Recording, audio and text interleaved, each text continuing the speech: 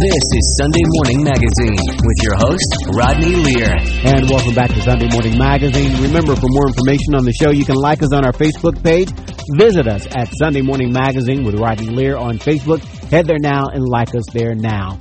On the phone with me now is author Nic Stone. The title of her book is Dear Martin. In the book, Justice McAllister is at the top of his class, captain of the debate team, and set for the Ivy Leagues next year. But none of that matters to the police officer who just handcuffed him. Struggling to cope with it all, Justice starts a journal to Dr. Martin Luther King Jr. But do Dr. King's teachings hold up in today's modern world? It's our pleasure to welcome Nic Stone, the New York Times bestselling author of her debut novel, Dear Martin. Welcome to the show this morning, Nic. Thank you. Thanks for having me, Rodney. Oh, no problem. The book is brilliant, if you ask me. Thanks. Well, I have a 13-year-old son, so I couldn't wait to, share it with him. A lot of the things that you talk about in the book, but we'll talk about that in a second here. But first of all, tell us about the book. Tell us about the book, and how did you come up with this concept for the book, the Dr. King connection? Yeah, okay, so when Jordan Davis was killed in 2012, he's a young man killed in Jacksonville, Florida over the loud music. When he was killed, I had a 5-month-old. I had become a new mom to a little boy, and it was just this, wake-up call for me, to have this black kid killed because he had his music turned up too loud and somebody didn't like it. It was very jarring. And then, the Black Lives Matter movement, the hashtag kicked off when George Zimmerman was acquitted, but the movement kicked off after the death of Michael Brown. So it's like boom, boom, boom, back to back. You have all of these black kids being killed. And as this mother of a black boy, it's like I had to do something just to process. So when Black Lives Matter, the movement really got going, I kept seeing people quote Dr. King in opposition to it. And that was something that just really got under my skin as a person who, I totally idolized him. I have no problem admitting that. And to see people quote him in opposition to this nonviolent protest movement, because that's what Black Lives Matter is, it just didn't sit right with me. And so I decided that I really wanted to explore, people use his teachings to kind of promote respectability politics these days. And I kind of wanted to be like, wait a minute, let's see, actually, if he were alive, let's see what happens when we apply some of these teachings. If I were a 17-year-old boy and I were to try to take Dr. King's teachings and apply them to my own life, what would my experience look like? And that's kind of, that is where the kind of the genesis of the novel and where it came from. And the idea of the letters, honestly just comes from my years and years of journaling. Journaling is definitely a method that I've used for a long time just to kind of process my own life and process things going on around me.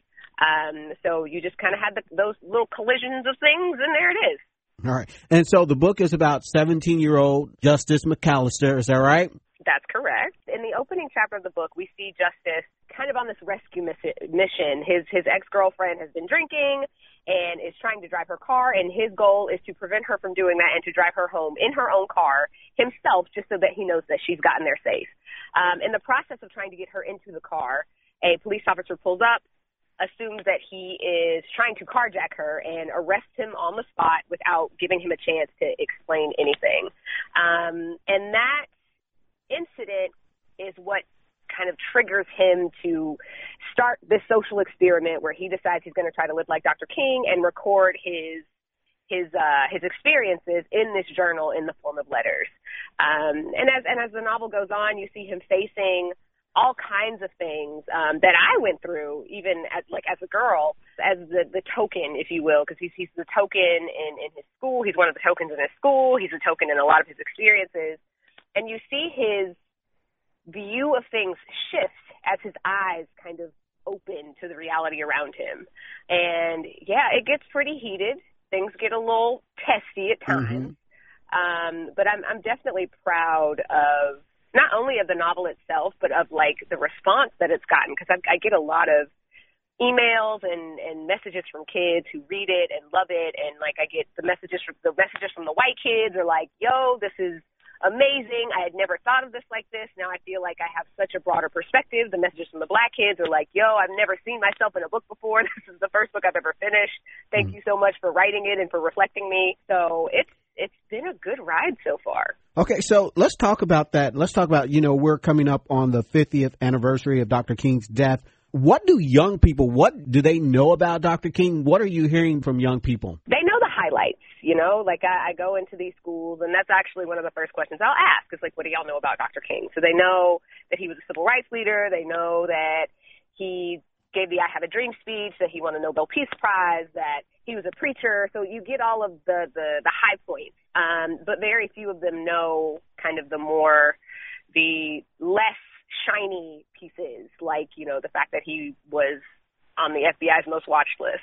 Like people have, it seems like the further and further we get from the civil rights movement, the more his legacy honestly gets a bit sanitized. And it's unfortunate, but it's also something that I try to do my best to make sure that we're talking about, the same way people oppose Black Lives Matter and get frustrated about kind of the unrest that's caused and the upheaval that's wrought by these protests and these marches. Like, it was the same during the civil rights movement. Actually, it was probably worse, because there weren't the same, the protections weren't the same as they are now. So just trying to make sure that these kids know more than the highlights has been interesting. Interesting indeed. So let me ask you this. Every year I do a recommended summer reading list. Of course, this book is going to make that list, is on that list. Thank you. So, but one of the things that I struggled with, and I'll be honest with you, is at the beginning, this is my 5th year doing it. At the beginning, I would not choose a book. If it had profanity in it, it was like an ixnay on that book. I would move on. It's like, I didn't want to do that. But let's talk about the use of profanity and I've come to a different realization now, but let's talk about the use of profanity. Some young adult authors, they stay away from it, but you decided to use it in your book. Why was that important for this particular story for you? I just wanted it to read authentically. Kids cuss. They're the ones reading it. They're the ones I wrote it for. Mm-hmm. I was dropping F-bombs in kindergarten, Rodney, just being honest. So, and this is one of those very fascinating quirks of American culture, because it's not like this in I've lived in Israel, I've visited other places. The idea of, quote, profanity, it just isn't that big of a deal in other places. And it's a very interesting thing to me, like this notion of very specific words that aren't slurs, like they're not overtly offensive to any particular group, but there's this idea of these very specific words that you shouldn't use because it's taboo, but of course people use them anyway. And that's really what I wanted to reflect. I wanted to reflect the vocabulary of your slightly above average Black American teenager. And in order to do that accurately, I just, this is how the kids I talk to, this is how they talk. I had to evolve into that. I know that, to be realistic for kids facing certain situations or just kids out talking amongst themselves, that's how they talk. It is, exactly. And you'd be surprised at how much that impacts a kid's reading experience. I know there are a lot, kids these days, they're just inundated with so much stuff, there's just so much stimuli everywhere. And so to get a kid to sit down with this object that just has a bunch of words printed on sheets of paper, honestly, that's not as appealing as watching TV. Even to me, of course, to me, I love to read, but I can understand why, based on how kids are growing up these days and what they're constantly surrounded by, it's not as easy to get them to pick up a book for entertainment or for pleasure as it was back when there was less for them to occupy themselves with. And they're also a lot more self-aware. Kids today are a lot more self-aware. They're a lot more easily influenced by their peers, and they're a lot more cognitive of their own agency. They're more aware of the fact that they do have power and that they can use that power to change their environment, if you will. And so they don't want to read books where they don't see themselves reflected. And I totally understand that. So by presenting them as they actually are, it's helpful to these kids who, typically wouldn't even pick up a book. And I've heard that from them. This is direct from the mouths of babes, if you will. They like seeing how they talk written down in a book because it validates them. Well, thank you so much. And as I mentioned earlier, the book is brilliant. There were times where, they say there are books that you can't put down, but this was one I actually could put down. And the reason I was putting it down is because I had to think. I was thinking, that's deep. Yes. I had to awesome. I had to put it down to kind of just take it all in and say, okay, yes. But I just could not wait to share it with my 13-year-old son. So we talked about a lot of things, and I think it's good for a dialogue opener for parents about race. That is music to my ears.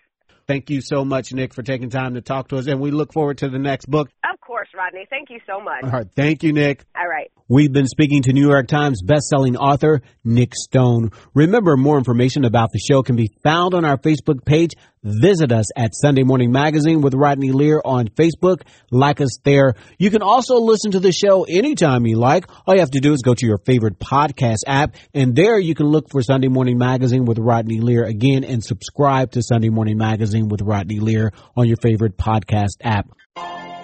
Peloton, let's go! This holiday, with the right music and the right motivation from world-class instructors, We're going to pick it up a notch. It's the holiday season. you might just surprise yourself with what you're capable of. Work out to thousands of live and on-demand classes, from running to cycling to yoga. Try Peloton risk-free with a 30-day home trial. New members only, not available in remote locations. See additional terms at onepeloton.com/home-trial. Peloton, motivation that moves you.